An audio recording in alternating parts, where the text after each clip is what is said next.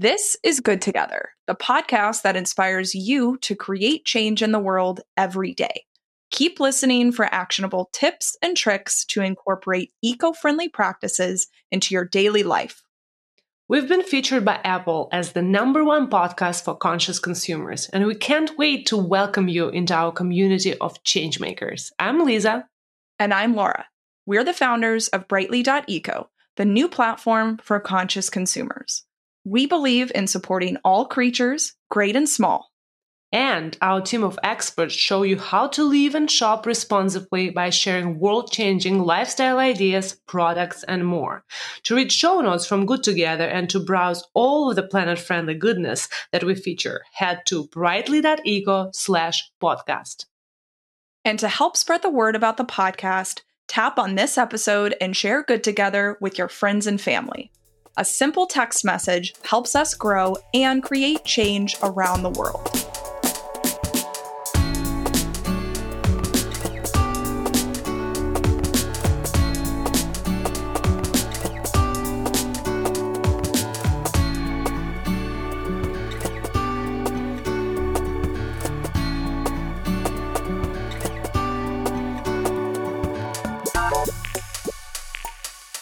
All right, let's be honest. It really seems like the world is on fire right now.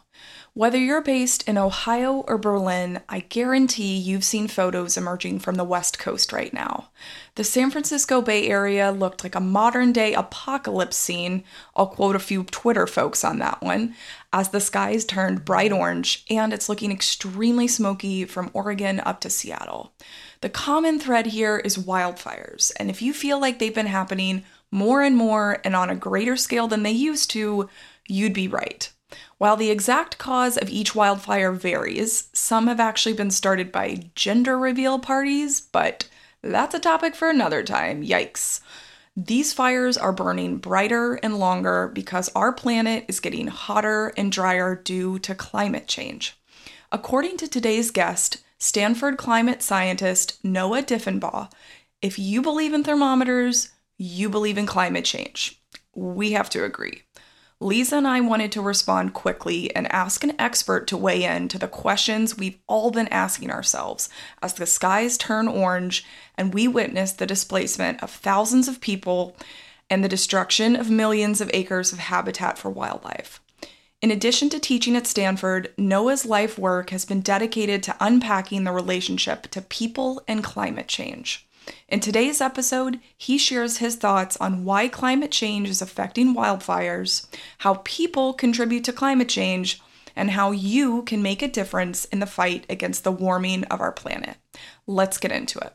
This is the latest episode of Good Together. We came up with this episode relatively quickly because we wanted to be able to respond to something that's actively affecting most of us here on the West Coast now. And that is, what is going on between wildfires and climate change? What is the link between the two issues? Why is this happening? And really, how can we start to answer these questions together and work together to stop it from happening? And so, Lisa, I know you in particular have been really affected being up in the Bay Area right now, right? Of course, Laura. So not a fun topic to discuss, but we are living through it. And this week has been surreal for everyone who lives in San Francisco Bay Area. As you guys know, there's wildfires all across the West Coast, California, Oregon, and Washington State, where Laura is in. I know we have listeners from all over the world even, and of course, all over the USA. So I just want to give a bit of a background what happened this week. Of course, fires in California has been kind of intensifying every single year since I've been living here. But this Wednesday, I woke up around 9:40 a.m., totally thinking that it's 3 a.m. at night. I was very confused. I didn't understand why my husband's alarm was ringing at like 3 a.m. and he didn't wake me up after he got out of bed. So I was very confused when I looked at my phone. The house was completely dark and outside was this surreal orange cloud of smoke. I don't even know what was going on. And that's kind of how the whole Wednesday went on. The air quality was actually not that that bad because we were breathing the air, as I understand, from the ocean. But the smoke clouds were high at the top, completely covering the sun. That's why, it was so surrealistically dark. Yeah, I remember when you sent me these photos. And of course, I was looking on Twitter.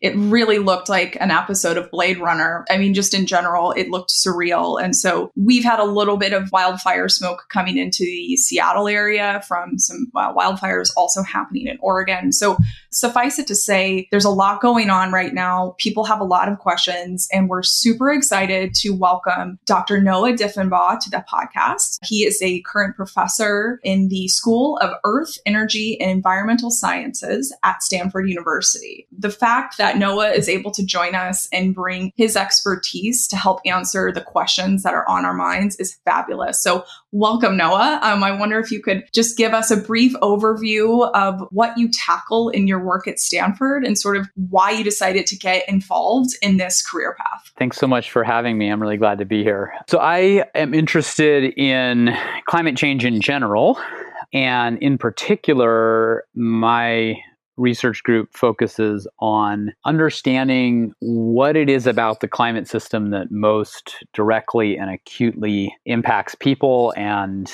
ecosystems. A lot of our focus is right at that interface, and it really ends up being very often extreme events. The extremes are really where we feel the climate system, where the climate system impacts us. What we're going through along the Pacific coast in California, Oregon, and Washington right now is a prime example of that.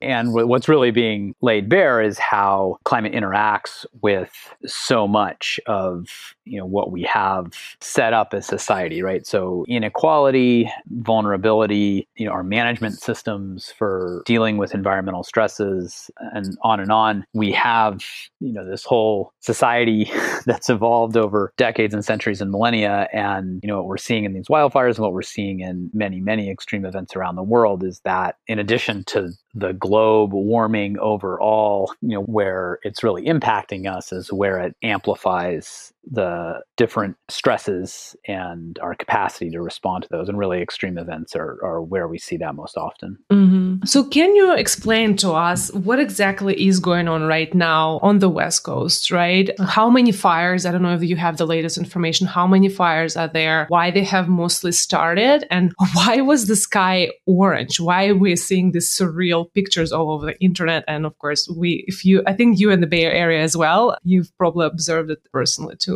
Yeah, here in the Bay Area and living through this. I mean, fortunately, lucky to be sheltered from the fires themselves, and have a lot of privilege and resources personally and at the university. So we're not suffering the worst of it, but we're certainly suffering the air quality. And I actually grew up in the Santa Cruz Mountains, and so I know a lot of people who've been evacuated. And in fact, one of the people that died over in the Santa Cruz Mountains, who was, some listeners may have seen the article in the New York Times. He's someone we used to give a ride into town to when I was a child. So it certainly has hit home.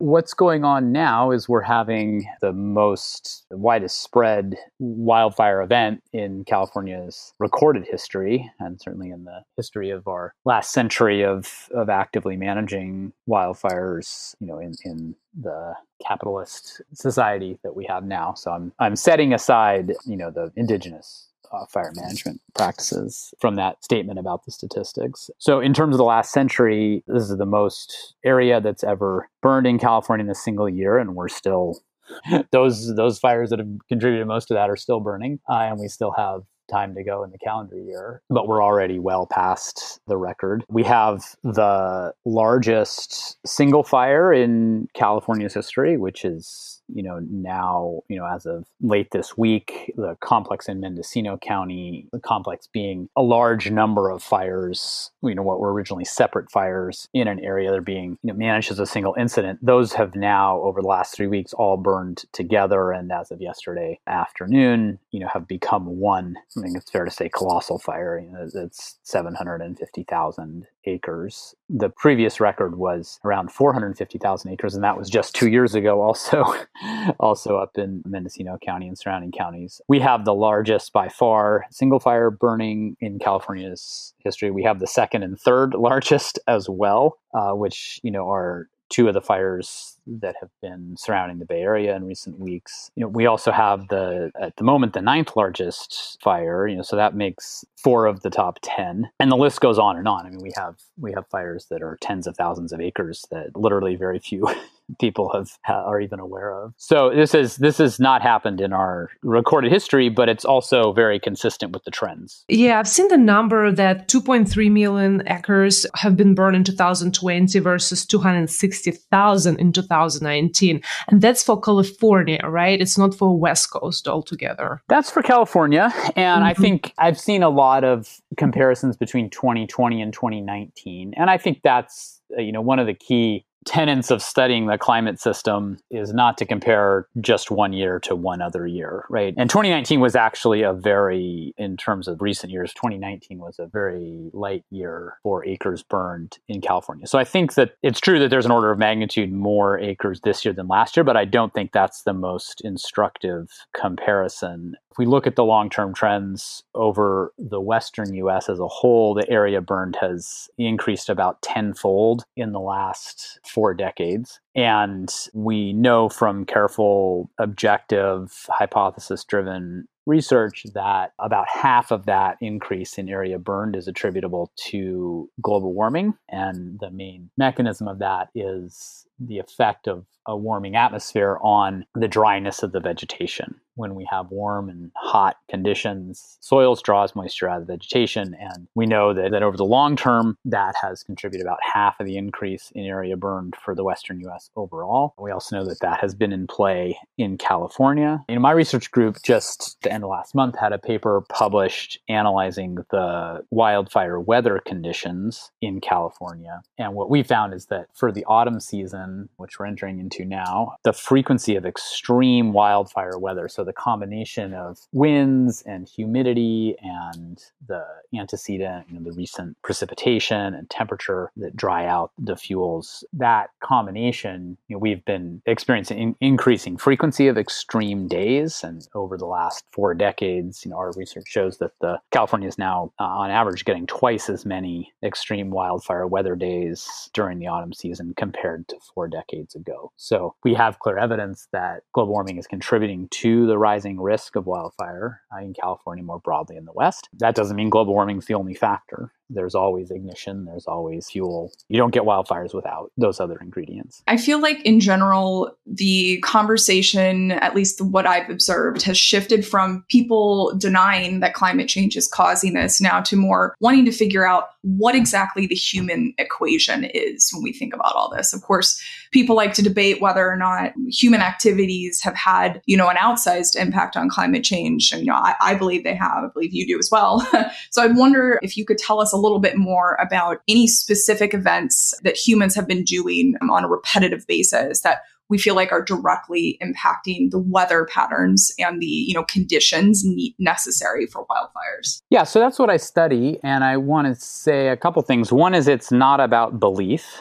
And it's not about feeling. I love this. Yes. So, this isn't about what you believe or I believe or anyone else believes. As I say in my introductory class every year, if you believe in thermometers, then you believe in global warming. If you believe we can measure the weather, then you believe that the frequency of extreme wildfire weather in California has been increasing. It's just a measurement. And so it's not whether we feel that it's changing or whether we believe that humans are causing it. This is about our ability to observe the world, our ability to understand how the world works. And, scientists are extremely skeptical. We require an extremely high burden of proof. In our research, for example, which has shown that across the globe, long-term global warming and climate change have increased the odds of record-setting hot events at more than 80% of the world, almost the entire globe. We require a very, very high burden of proof to make that conclusion. And you can think about this as a beyond a reasonable doubt standard, right? Our starting position is that the world is chaotic, the climate system is chaotic. Every extreme event that we experience is due to bad luck, it's due to noise, and we require, a very high confidence to reject that null hypothesis. So when we say that global warming has increased the odds of severe heat across most of the globe, when we say that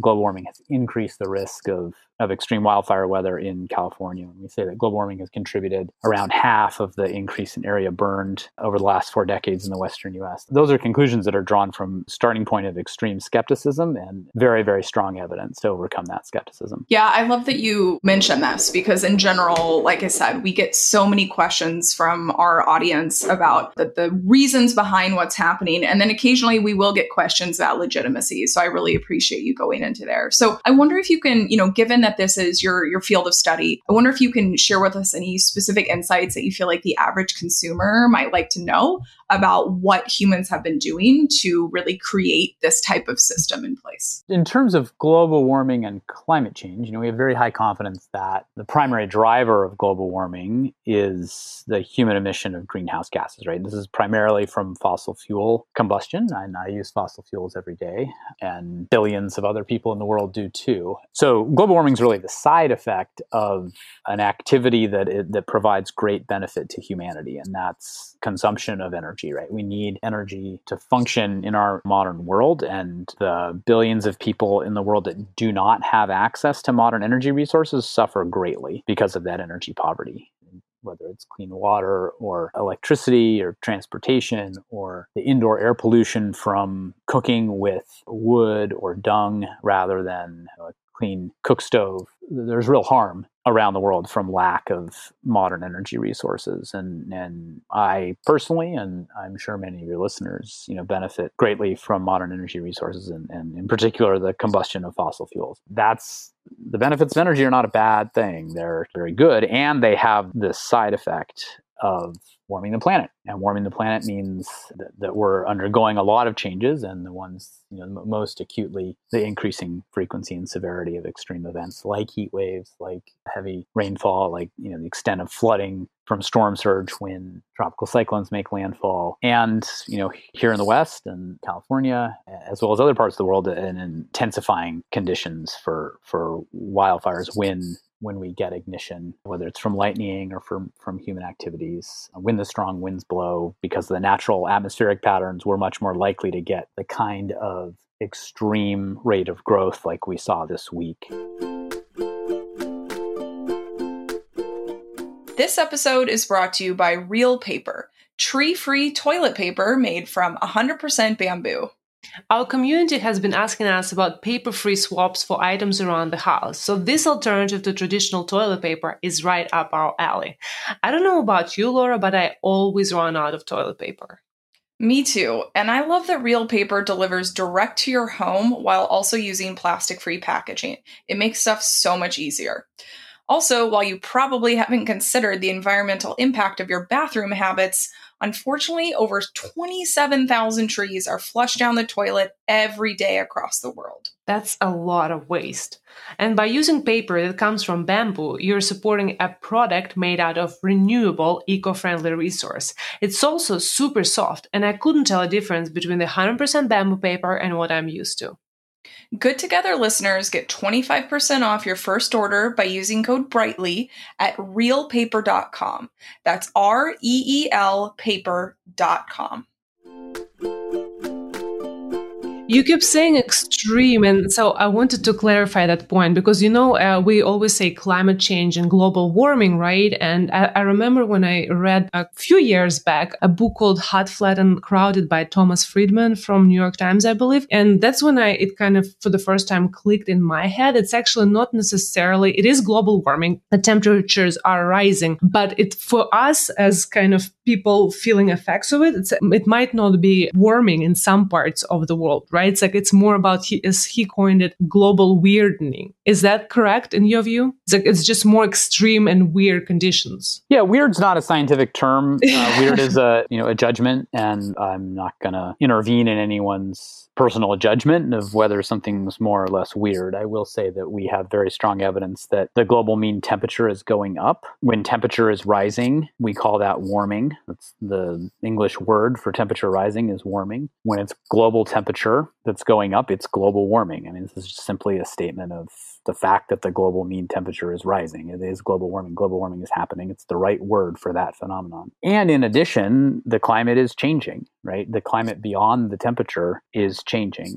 Not every change is because of global warming. Not every extreme event is because of global warming, but global warming is the primary driver of many of the changes that we're experiencing. And, where we really feel the most impact is when it's the extremes. Extremes always result from a number of different conditions coming together, right? It's always, just by definition, right? To get rare events, there have to be a number of different ingredients that come together. And we have very strong evidence that for many different kinds of extremes, global warming is putting a thumb on the scale, making it more likely that we experience extreme events that fall outside of our historical experience. And we're certainly living through that right now here on the West Coast. Absolutely. And in general, I think that the realization that most of us are having that these strange events are only going to continue to multiply and get worse, I think is causing a groundswell of action, at least what we're seeing from our point of view here at the podcast and on our platform, Brightly.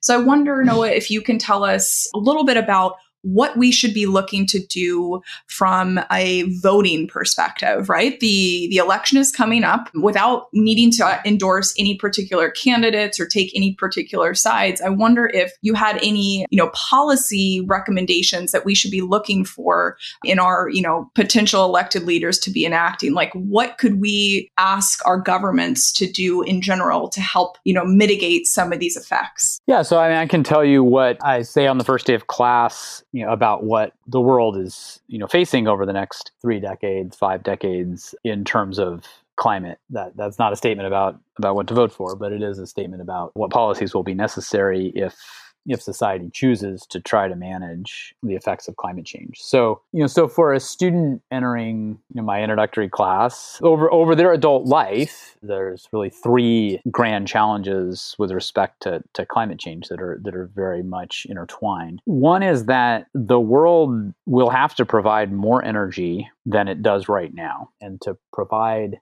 energy equity for the global population, that's on the order of 4 times as much energy as we're supplying now globally. So to ensure that every person on planet Earth has access to sufficient energy for a decent life, we're going to have to supply something on the order of 4 times as much energy as we do now and increase access. It's not simply a matter of supplying more. It's actually overcoming the barriers of inequality and poverty to increase access. So that's a monumental challenge right there, regardless of the source of that energy supply. The second challenge is that the fundamental physics of planet Earth dictate that in order to stabilize the climate system, stabilize the global temperature, stop global warming, will require essentially bringing the world's greenhouse gas emissions to zero, reaching decarbonizing the global energy system, the global economy. That's a monumental challenge. Right? We supply around 500 exajoules of energy a year, and 85% of that is from fossil fuels. So that in itself, the achieving the Paris climate goals and decarbonizing the global energy system is a second monumental challenge, even if we're not increasing the total energy supply globally. And then the third challenge is that we're already being impacted by the global warming that's happened to date, which is around 1 degree Celsius relative to the pre-industrial. The Paris Agreement sets 2 degrees. So, we're halfway there. It sets 2 degrees as a limit. And actually, the countries have agreed to pursue 1.5 degrees of warming. So that guarantees that we're going to, even if we achieve the first 2 challenges, we're going to experience more global warming, more climate change, more extreme events like what we're going through right now. Those are the 3 challenges. Doing any one of them is really a grand global generational challenge. Doing all 3 simultaneously is going to be really complex. So it's a long answer to your question of what can individuals and voters prioritize, but it's really in those 3 areas: increasing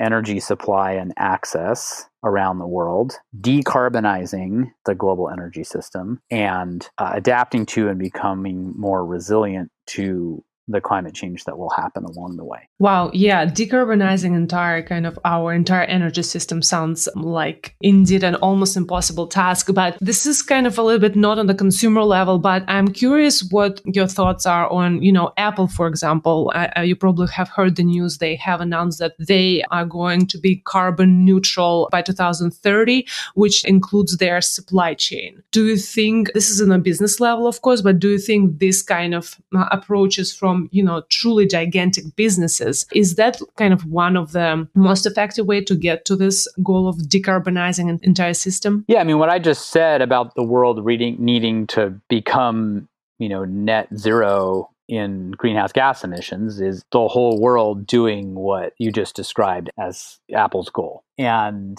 if the whole world does that by 2050, goes from the 40 billion tons of CO2 per year that we're emitting now globally to a net zero emissions, in 30 years, then that, the world will have about a 50% chance of staying below 2 degrees C.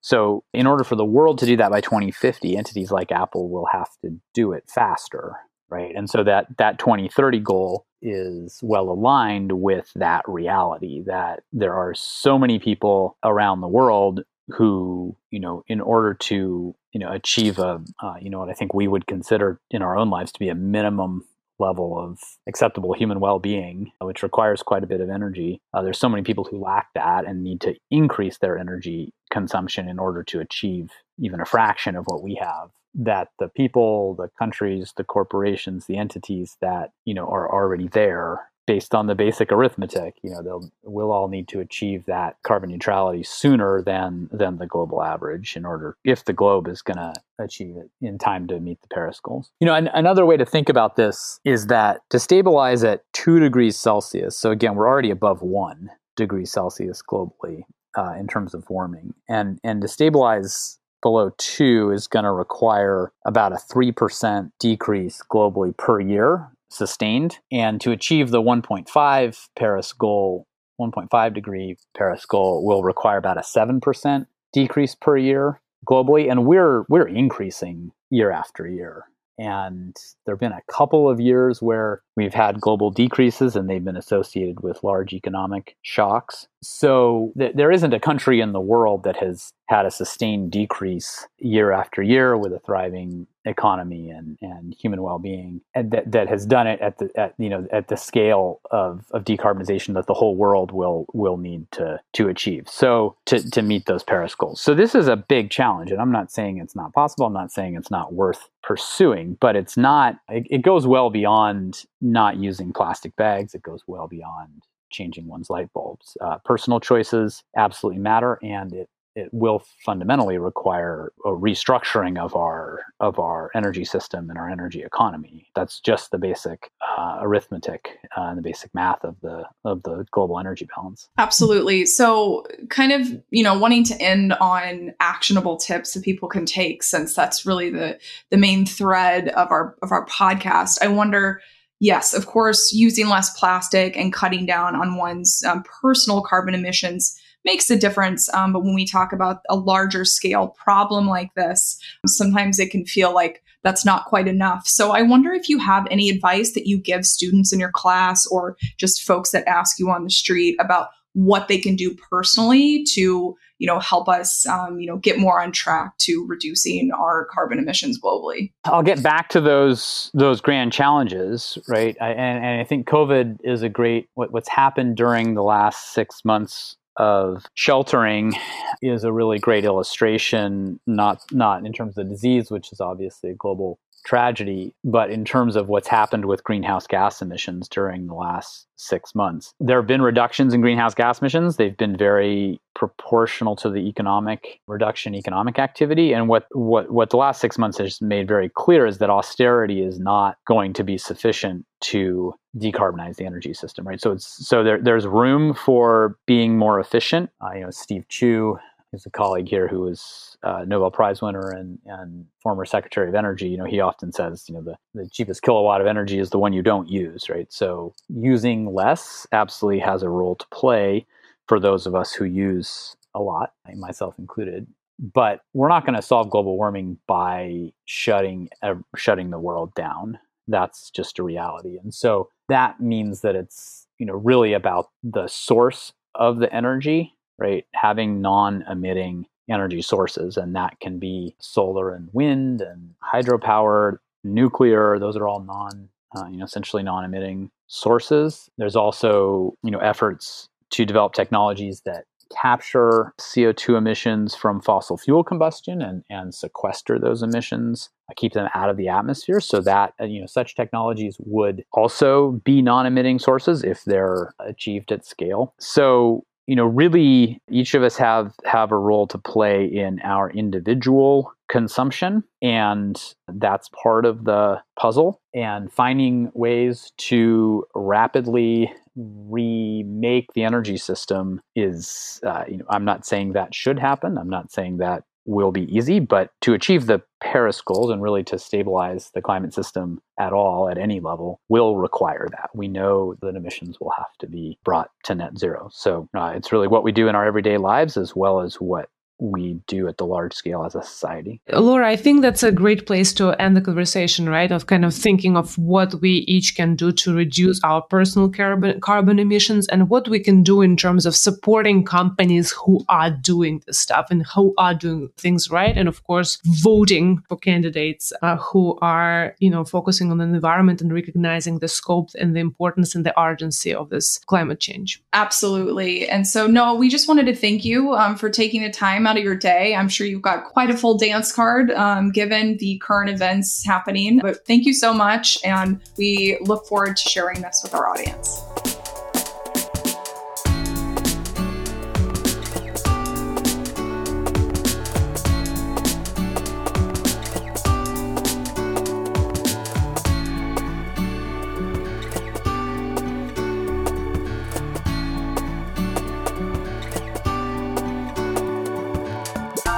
Thanks for joining us on another episode of Good Together. As always, you can get show notes and explore lots more content related to all things eco-friendly living by checking out brightly.eco/podcast.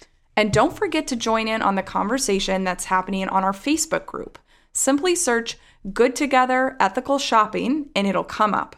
You can also leave us a question through voicemail. The link is on brightly.eco/podcast. If you're into social media, give us a follow on Instagram, Facebook, and all of the channels. Our username is brightly.eco. Finally, we want to leave you with a reminder.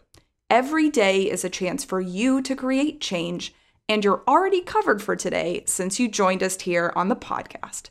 Stay kind and live brightly.